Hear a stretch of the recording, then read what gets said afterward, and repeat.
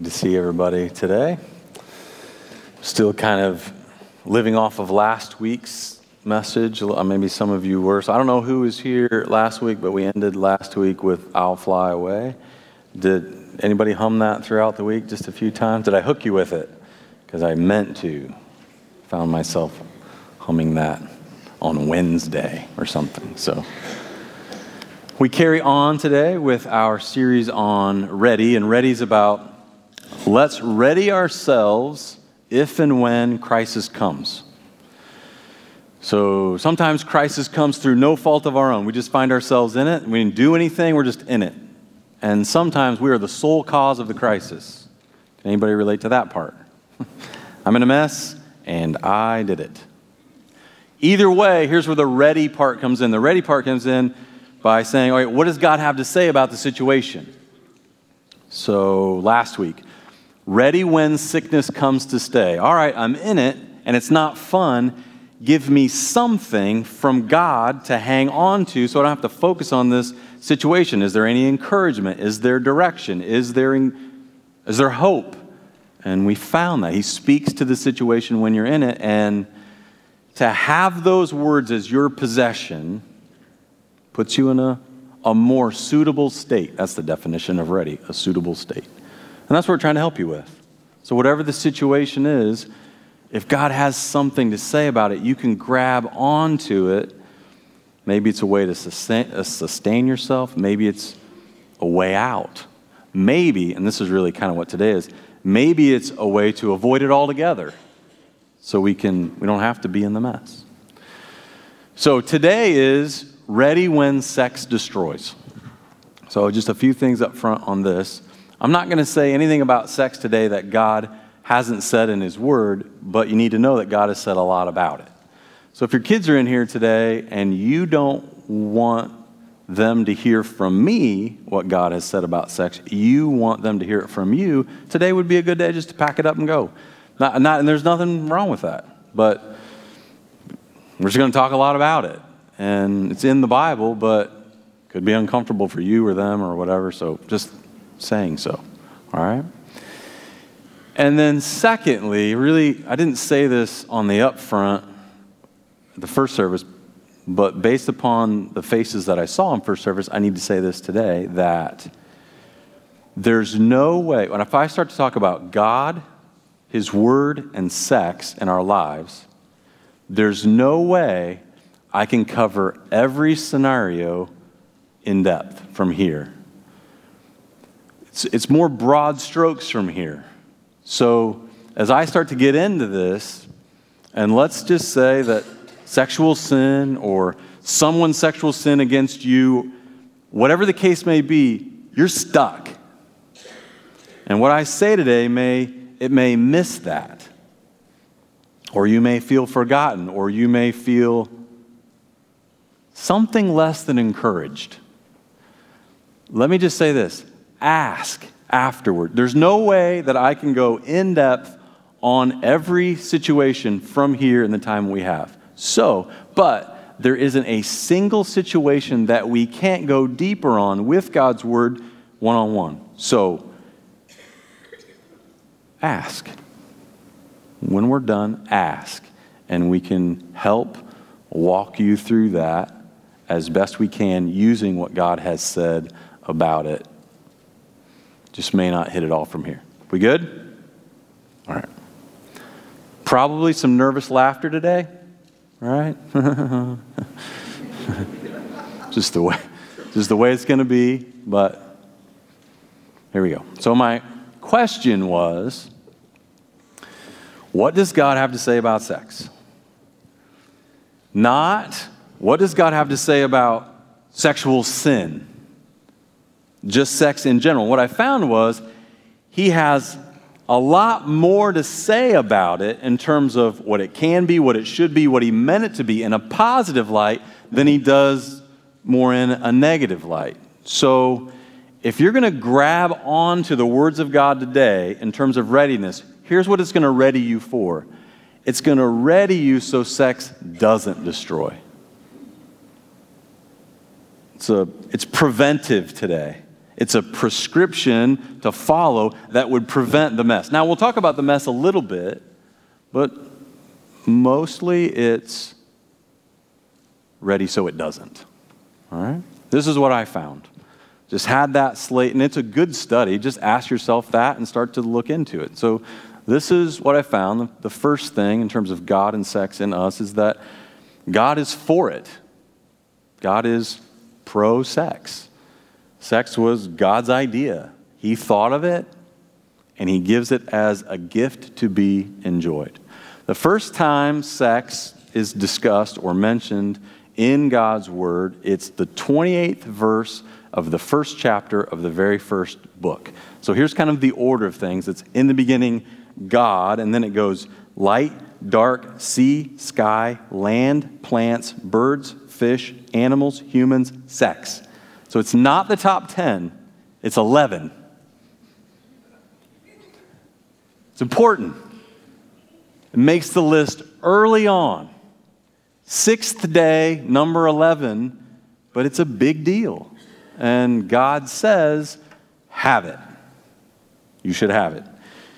Genesis 1:28, God created man in his own image. In the image of God, he created him. Male and female, he created them. God blessed them, and God said to them, be fruitful and multiply, fill the earth and subdue it. What you find in that initial narrative is God forms something, then he fills it. He forms something and he fills it. He forms something and he fills it. And so we get to participate in the filling.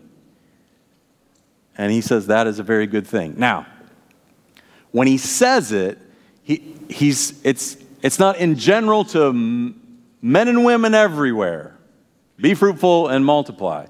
It's a specific command in that it's given to two specific people that he pronounces something. He describes these two people that he's talking to in this way. It's a man and his wife. And he pronounces that upon them right after creation. So this is Genesis 2:18 through 25. God looked at it and said, it is not good for man to be alone. I will make for him a suitable helper. Do you know what comes next in the narrative? After God says he's going to make a suitable helper, what does he do next? He creates all the animals. At the end of that description, it says, and no suitable helper was found. As if maybe that was ever going to be an option. At the end of it, it says, and no suitable helper was found. And so he caused a deep sleep to come over the man. He reached in and took out a rib, and out of this rib he formed woman. He woke the man up, and the man said, thank you. Now we're talking. This is more like it. This at last is bone of my bones and flesh of my flesh. She shall be called woman because she was taken out of man. Now, that's what Adam says. And then it stops right there. And then but the verse keeps going. It says, therefore a man shall leave his father and mother and hold fast to his wife, and they shall become one flesh. But that's not Adam, that's God. It's not Adam's idea, it's God. Adam says, thank you. And then God comes in and says, therefore, you will leave father and mother. You will leave and cleave and come together. And that's when he calls them man and wife, or husband and woman. I suppose you could say that that's the ceremony. I mean, this is just the three of them. It's God and those two. But that's when he describes how they will be related. So when he's speaking to it, be fruitful and multiply, he's talking about those two, a man and his wife, a woman and her husband. Now, what I want to do next is I want to show you from what God has said. I want to show you how tight that relationship is. There are certain things that mark that relationship, a man and his wife, a woman and her husband. The first one would be, according to our text, male and female. So we'll get in more of that next week, but they are male and female. And then two, they will hold fast. They will leave and cleave to one another. So if you look in your study Bible, it'll say, hold fast means covenantal faithfulness, which is true, but it's a little bit confusing. I would just say it like this. This is what will mark this relationship, a man and his wife, a woman and her husband. It will be that they have exclusive faithfulness. They have exclusive loyalty. They are faithful to one another to the exclusion of anyone else. Name any other person, any other relationship, they are faithful here first. They are loyal here first than any other relationship that you can name, any other human relationship that exists on the planet. They have a unity between them that supersedes any unity anywhere. It is the closest, according to God, the closest of any and all human relationships, a man and his wife, a woman and her husband. It's so close, it's so tight, and we'll kind of keep going with it. Jesus actually quotes this verse in Matthew 19. It's so close that the two of them actually lose part of their individual identity. God starts to see them not as two anymore, as one. Matthew 19, Jesus is being questioned about divorce. And the way he answers it, we won't get into his answers necessarily, that's not our purpose today, but he's being questioned about it, and the way he answers it, he just simply describes marriage. And listen to how he describes it. He quotes this verse, Genesis 1:28, "Have you not heard that he who created them from the beginning made them male and female, and said, therefore a man shall leave his father and his mother and hold fast to his wife, and the two shall become one flesh." We read that part. So, this is what he says though, so that, because their question is like, okay, how do we get this thing apart? And what he's saying, it's going to be very, very, very difficult because they're not two anymore. There's not an easy line to get them apart, so that the two now they're one in God's eyes. And it's not just what they did, God did it. So that they are no longer two but one flesh. What therefore God has joined together, let not man separate. So marriage is not just a guy and a girl saying, "Hey, you into me?" Yes. "You into me?" Yes. "Forever?" Yes. Deal. It's more than that. It's more than that. Who else is involved in this? God is involved. And it says what God has put together. So if God puts it together, then the way he sees it is it's not individuals anymore. The two become one. So that just means like my wife is Brandy. To God, in my marriage relationship, I am as much Brandy's husband as I am Chad. She is as much Chad's wife as she is Brandy. God sees it. We're just together. It is like a mingling of the souls. It just doesn't get any more together. Do you see it?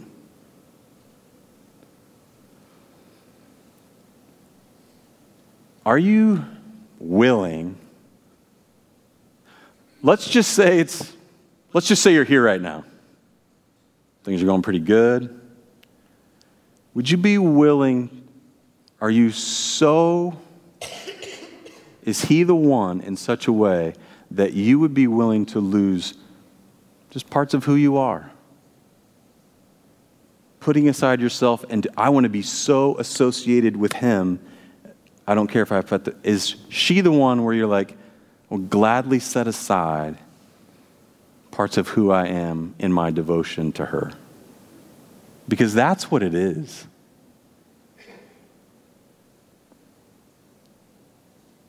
It's tight. There are other things that mark it. We could do a whole series on what marks this relationship.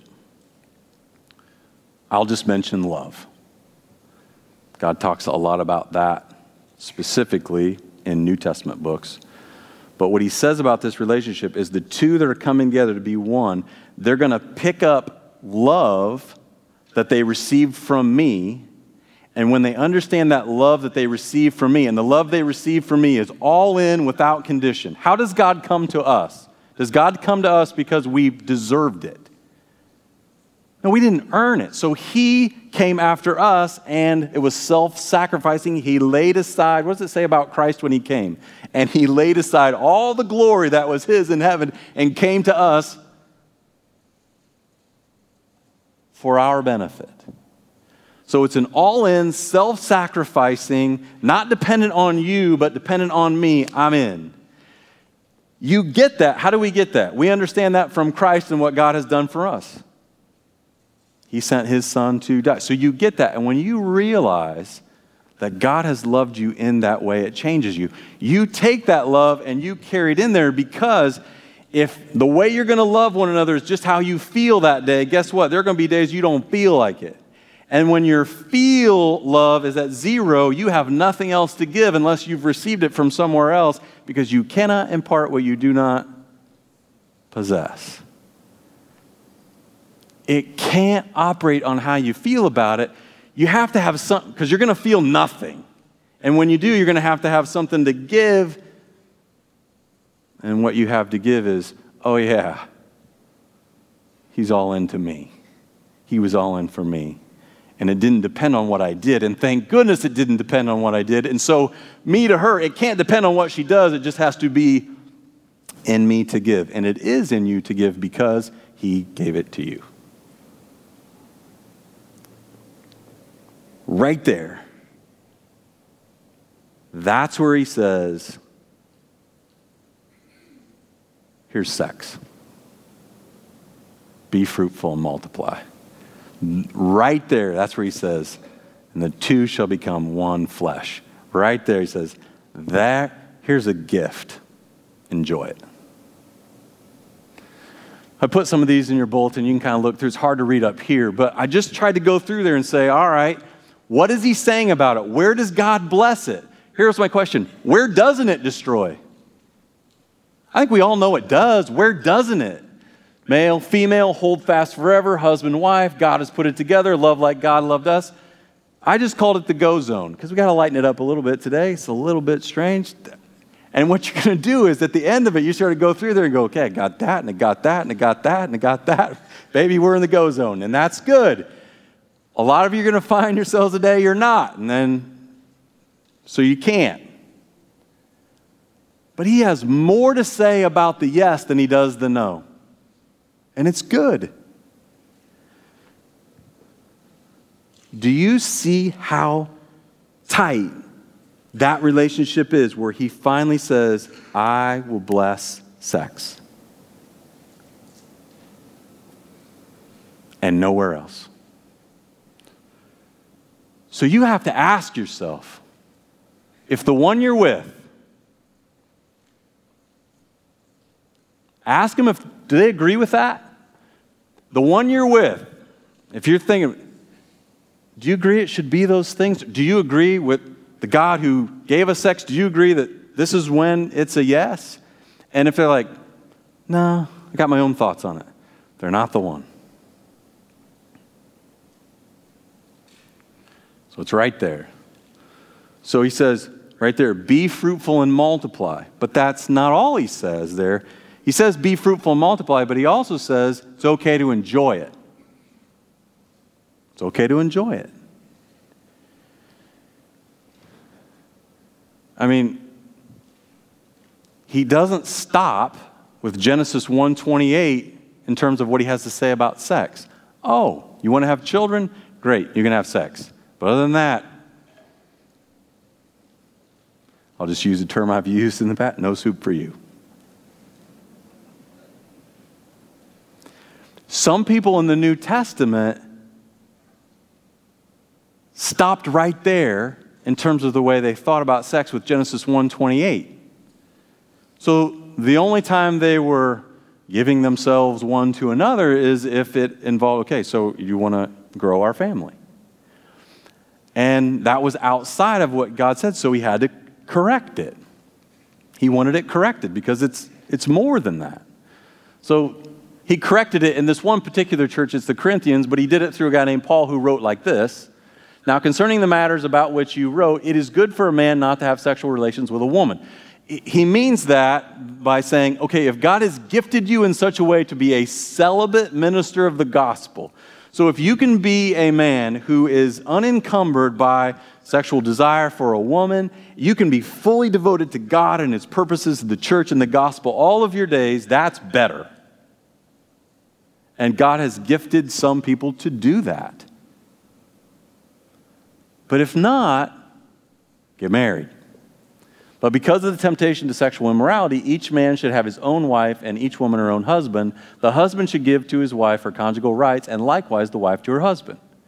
For the wife does not have authority over her own body, but the husband does. Likewise, the husband does not have authority over his own body, but the wife does. So there's a few fun verses to memorize. If you're going to memorize a verse. Wives, if you're sitting next to your husbands today, you can just look over and think to yourself for a moment, that is all mine. Or you don't have to. Do not deprive one another, except perhaps by agreement for a limited time, that you may devote yourselves to prayer, but then come together again so that Satan may not tempt you because of your lack of self-control. So here's what he's saying, don't withhold yourselves. To withhold yourselves, it's not good for the marriage.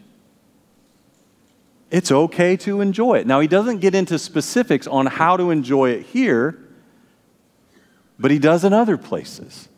Because like I said when we were starting, he has a lot to say about it. And he has a lot to say about it in a positive light. So he goes into a greater explanation on how to enjoy it in a book called Song of Solomon. I encourage you to read it. Read the book because it's a story that builds. And the story begins with a man and a woman and they meet each other, but then you can just kind of see the progression of their relationship up to their wedding day, and then things take a turn for there. But I want you to see it grow. In the beginning of this book, which God writes to help us enjoy the gift of sex, there's a man and a woman, and they meet each other. They meet when the man is inspecting his vineyards. So I don't know how long they met, but this is how it starts. The woman says, "Yeah, I like that guy. And I would love to be kissed with kisses from his mouth." But then she says, but don't look at me because I'm not at my best today. Which to me is like so real. I really like you, but I just don't look good. Don't look at me. Says, my brothers made me work in this vineyard, but I have had no time to take care of my own vineyard. The sun, she just didn't think she looked her best. Don't look at me, I'm a little sunburnt today, I didn't do my hair, but man, I like you. And he says, oh, most beautiful of women, I think you're the most beautiful woman I have ever seen. And if you will follow the footprints of my flocks in the sand tonight, you'll find me, because where my flock is, there I will be also. I think you're beautiful. Why don't you come over and see me? And she says, I'm just a lily in the valley. There's nothing special about me. I'm just like everybody else. I don't stand out. And he said, no, you're not just a lily in the valley. You're like a rose among brambles. Everybody else I see compared to you, to me, they're thorns. But you are a rose of Sharon. Don't know what that means, but it sounds good to me. And she said, well, thanks. You're an apple tree. And I would like to sit in your shade and taste your fruit.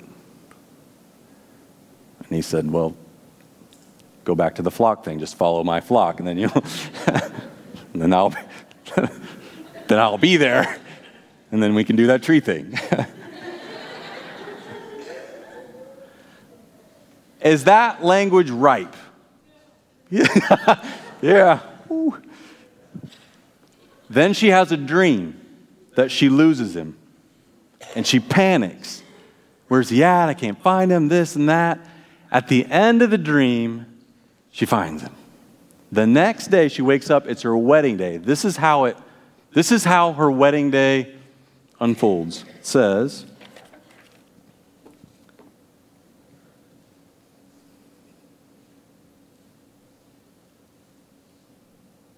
what is that coming up from the wilderness like columns of smoke?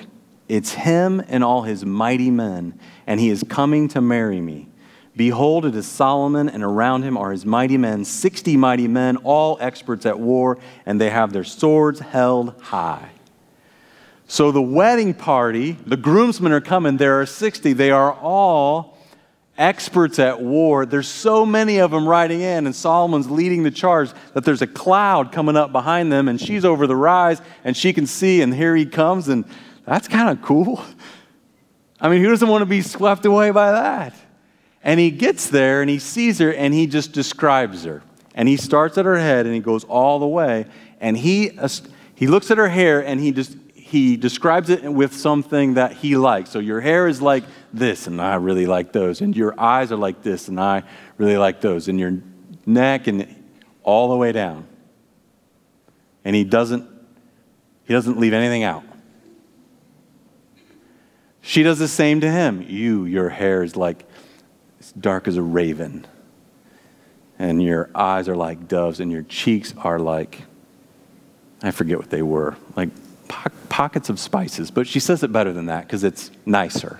And your arms are like rods of gold, and all the way down, she doesn't leave anything out.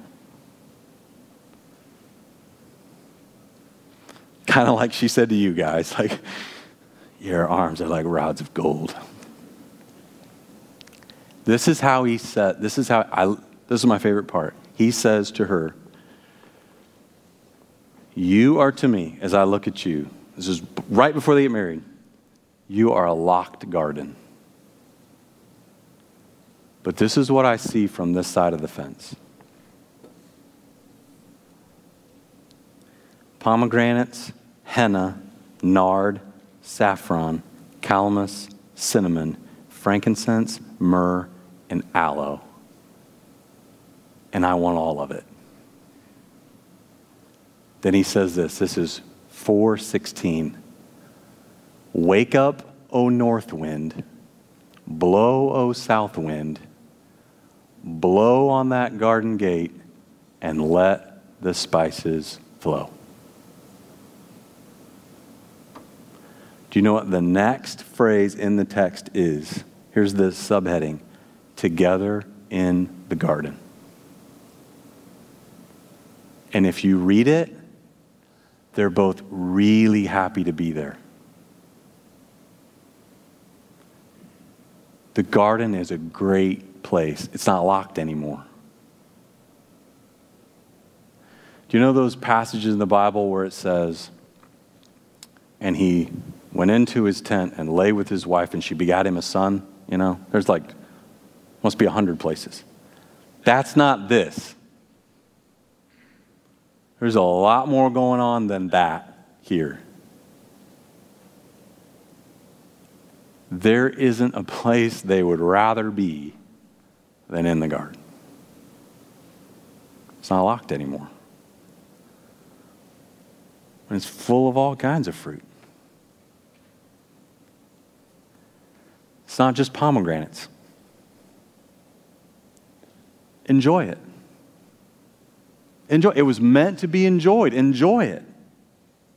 If you're stuck there, here's what I think is true. I think inside that box, kind of done, you try to do everything right, but the difficulty and the awkwardness and sort of the lack of communication about sex, I'm not going to say it can cause as much trouble as what happens outside the box, but inside of there, if you don't understand it, you don't talk about it, it's not open, it can actually cause things to divide, and it was only meant to pull you together. Ask. Read a good book. Read a good book on sex. There are all kinds of people who love Jesus, know the Scriptures, studied it, know, men and women, know what it is that God has said about sex. They also know our insecurities, our hang-ups, our questions, our selfish, sinful nature, and they're able to put the two together with the way they write, that it's helpful. It answers questions. Answers questions like, is this okay? Is that okay? Can we do this? Can we do that? And it's insightful and good and helpful. And I say just read a good book on the sexual side of marriage from a biblical perspective. I mean, why not? What are you doing now? Well, it's just pomegranates. It doesn't have to be. Cinnamon and saffron too. Whatever that is. I'm not going to recommend a book, because the minute I do, you'll read something and you're like, that was offensive to me, and I'm not saying that. But pick one, go to a safe. What does Dr. Dobson recommend? I'm sure Focus on the Family, that seems safe in my mind. They probably recommend one, read that one. But look at the alternative. What if the two of you together are like, all right, I know this is weird, but let's do this. Let's pick one and let's read it and then let's talk about it. Ladies, he might actually read a book.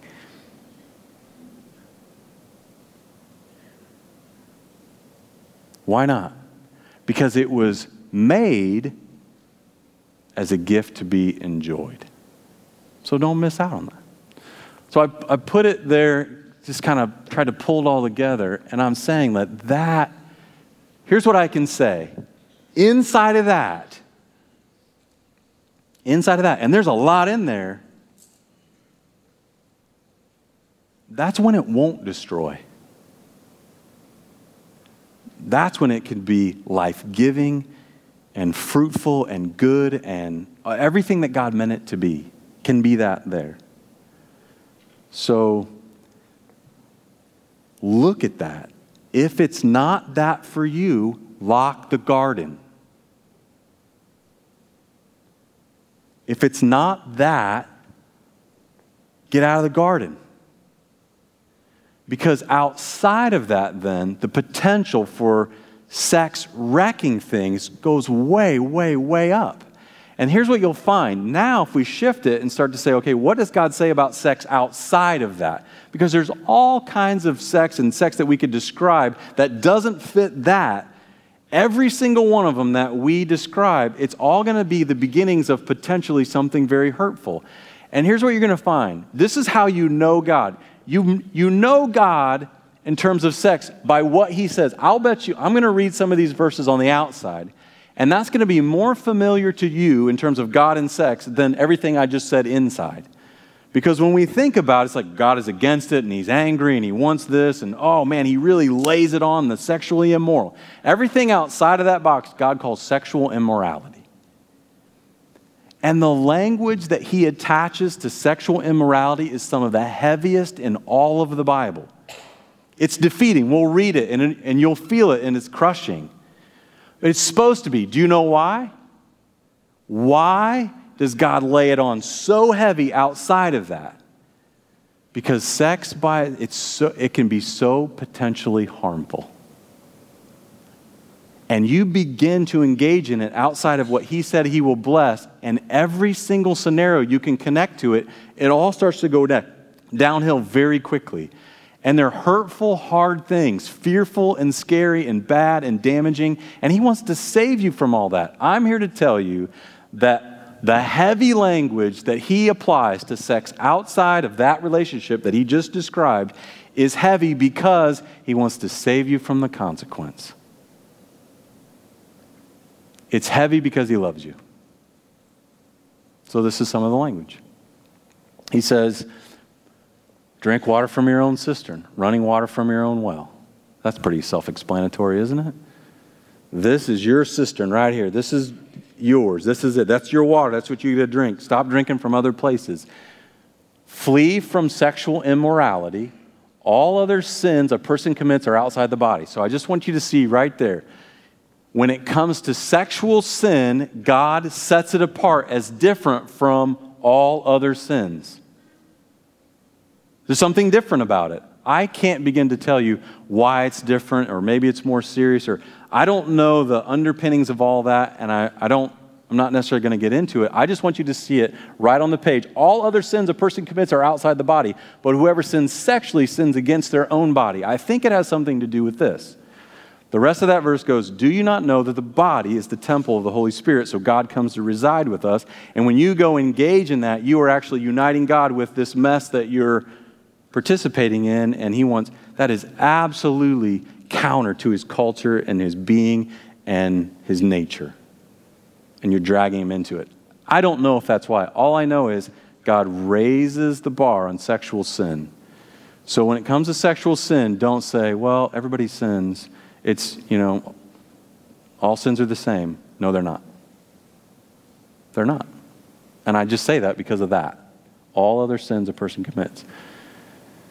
So it's trumped up. Marriage should be honored by all, and the marriage bed kept pure, for God will judge the adulterer and the sexual. So here what language is he attaching to it out here?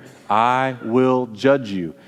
This is the tough one. Or do you not know that the sexually immoral, the idolaters, the adulterers, nor men who have sex with men will inherit the kingdom of heaven? So what has he said is attached to sex outside of what he has described? I mean, he's talking about judgment. He's talking about outside the kingdom of heaven. He's talking about there is not heavier language in all of the Bible. It doesn't get any heavier than that when it comes to sin than right here. Why? Because he wants to save you from the pain. Not because I will be obeyed, and you disobeyed, and so wham. It's not that. That's how we see it. It is, I love you. This is dangerous. Do what I say. And I'm going to hang some heavy language over it to turn you away. I want to turn you away from that because you begin out there and everything potentially goes very, very, very bad. And I love you and I don't want to see you go through it. Do you see how God's language is preventative? I want you ready so it doesn't destroy. Let's skip 18. Here's some strong language in 1 Corinthians again. This is 5:5. Here's the scenario on 5:5. A guy has sex with his mother. Paul says, or God says through Paul, kick him out of the church. Put him out. Don't associate with him. Turn him over to Satan. You are to deliver this man to Satan for the destruction of his flesh. Now, hang on a second. It's not like, you messed up, we're done with you forever. It's no, I want to hang some heavy penalty on it because I want you to see where you messed up. And I want your flesh, or that part of you that still loves that lustful desire, that old self, I want it dead so that his spirit may be saved in the day of the Lord. If you mess up like that, is God just chucking you out altogether? Well, he is for a little bit. He wants you to see it, feel it, go through it, experience the pain, but he wants you to feel it out there so that you can come back. He wants you back.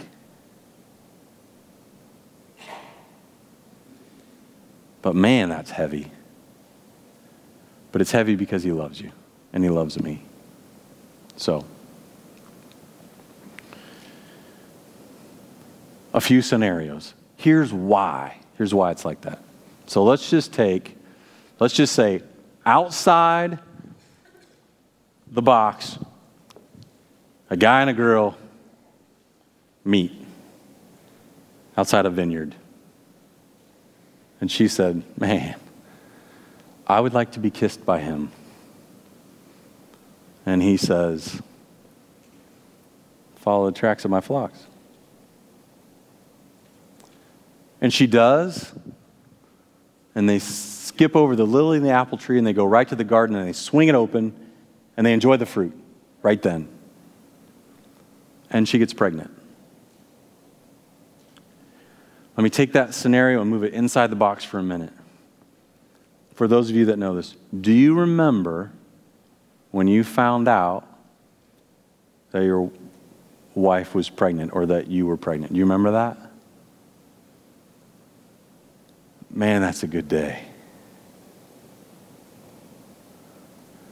I remember, I can take you exactly to the spot like you are. There's something about it just pulls you together. From a man's perspective, there's something about it that makes you feel a little bit manly. You are?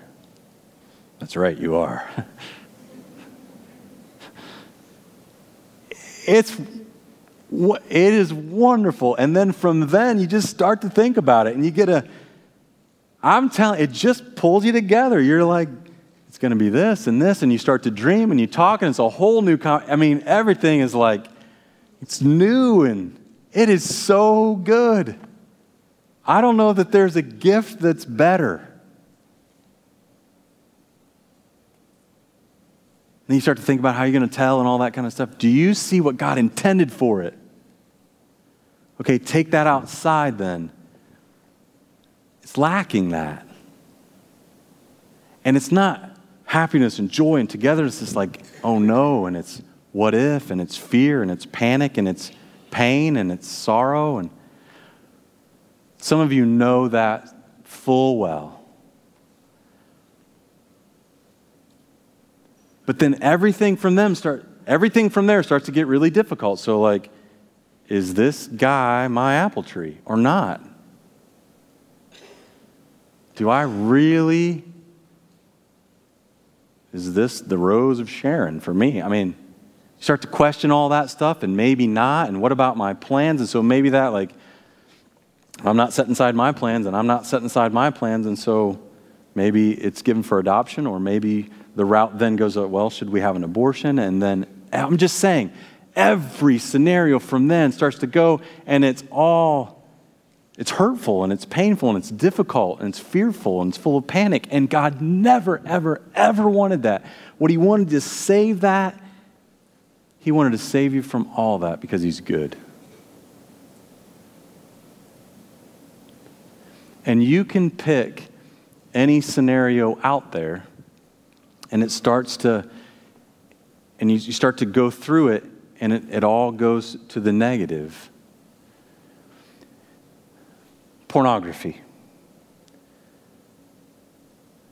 The statistics are unbelievable. The majority of men inside the church and out are looking at pornographic images because the garden is always open online, is it not? The garden is always open.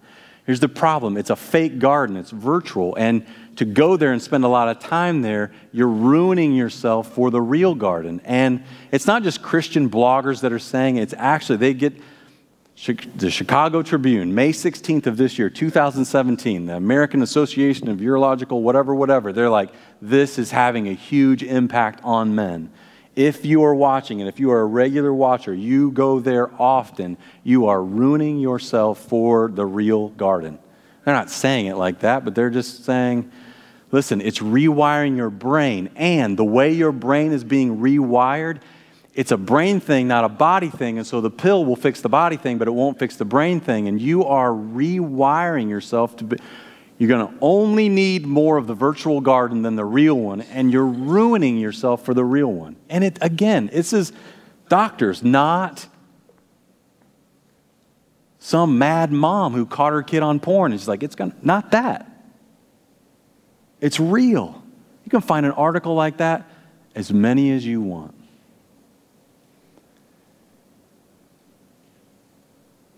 It only hurts. That's why the language is so hard. So let's just say you're in there. We can do adultery. We could do two coworkers, both married, spend more time there.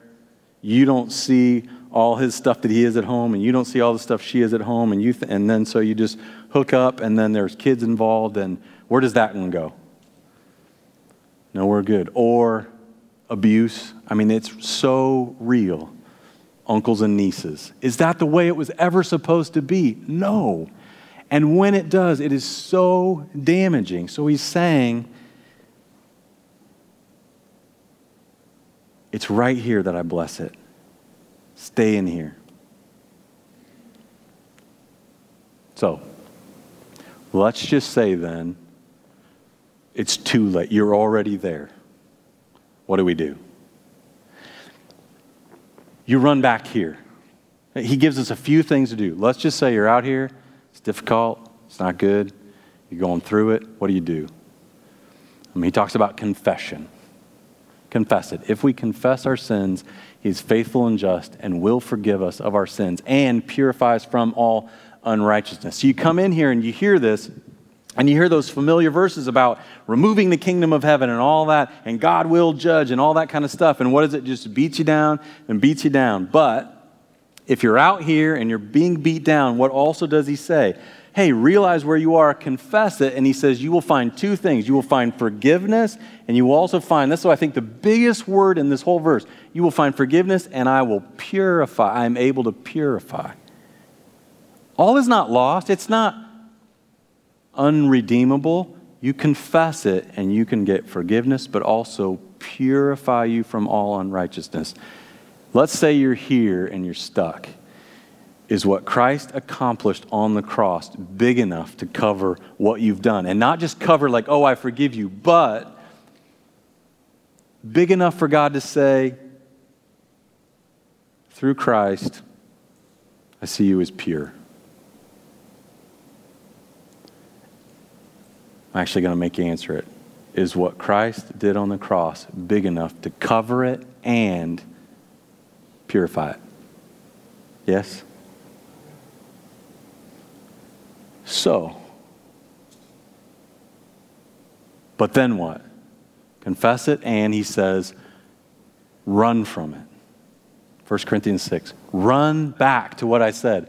Flee from sexual immorality. Do you not know that your body is a temple of the Holy Spirit within you, whom you have from God?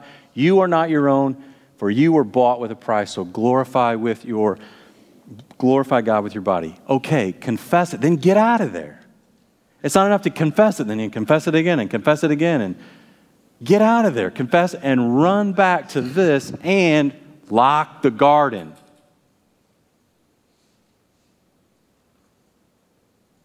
Confess it. Run back.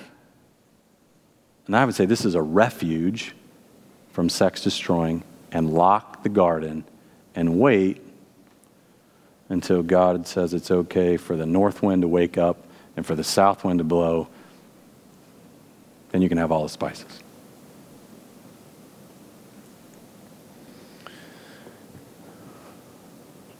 Amen. Now,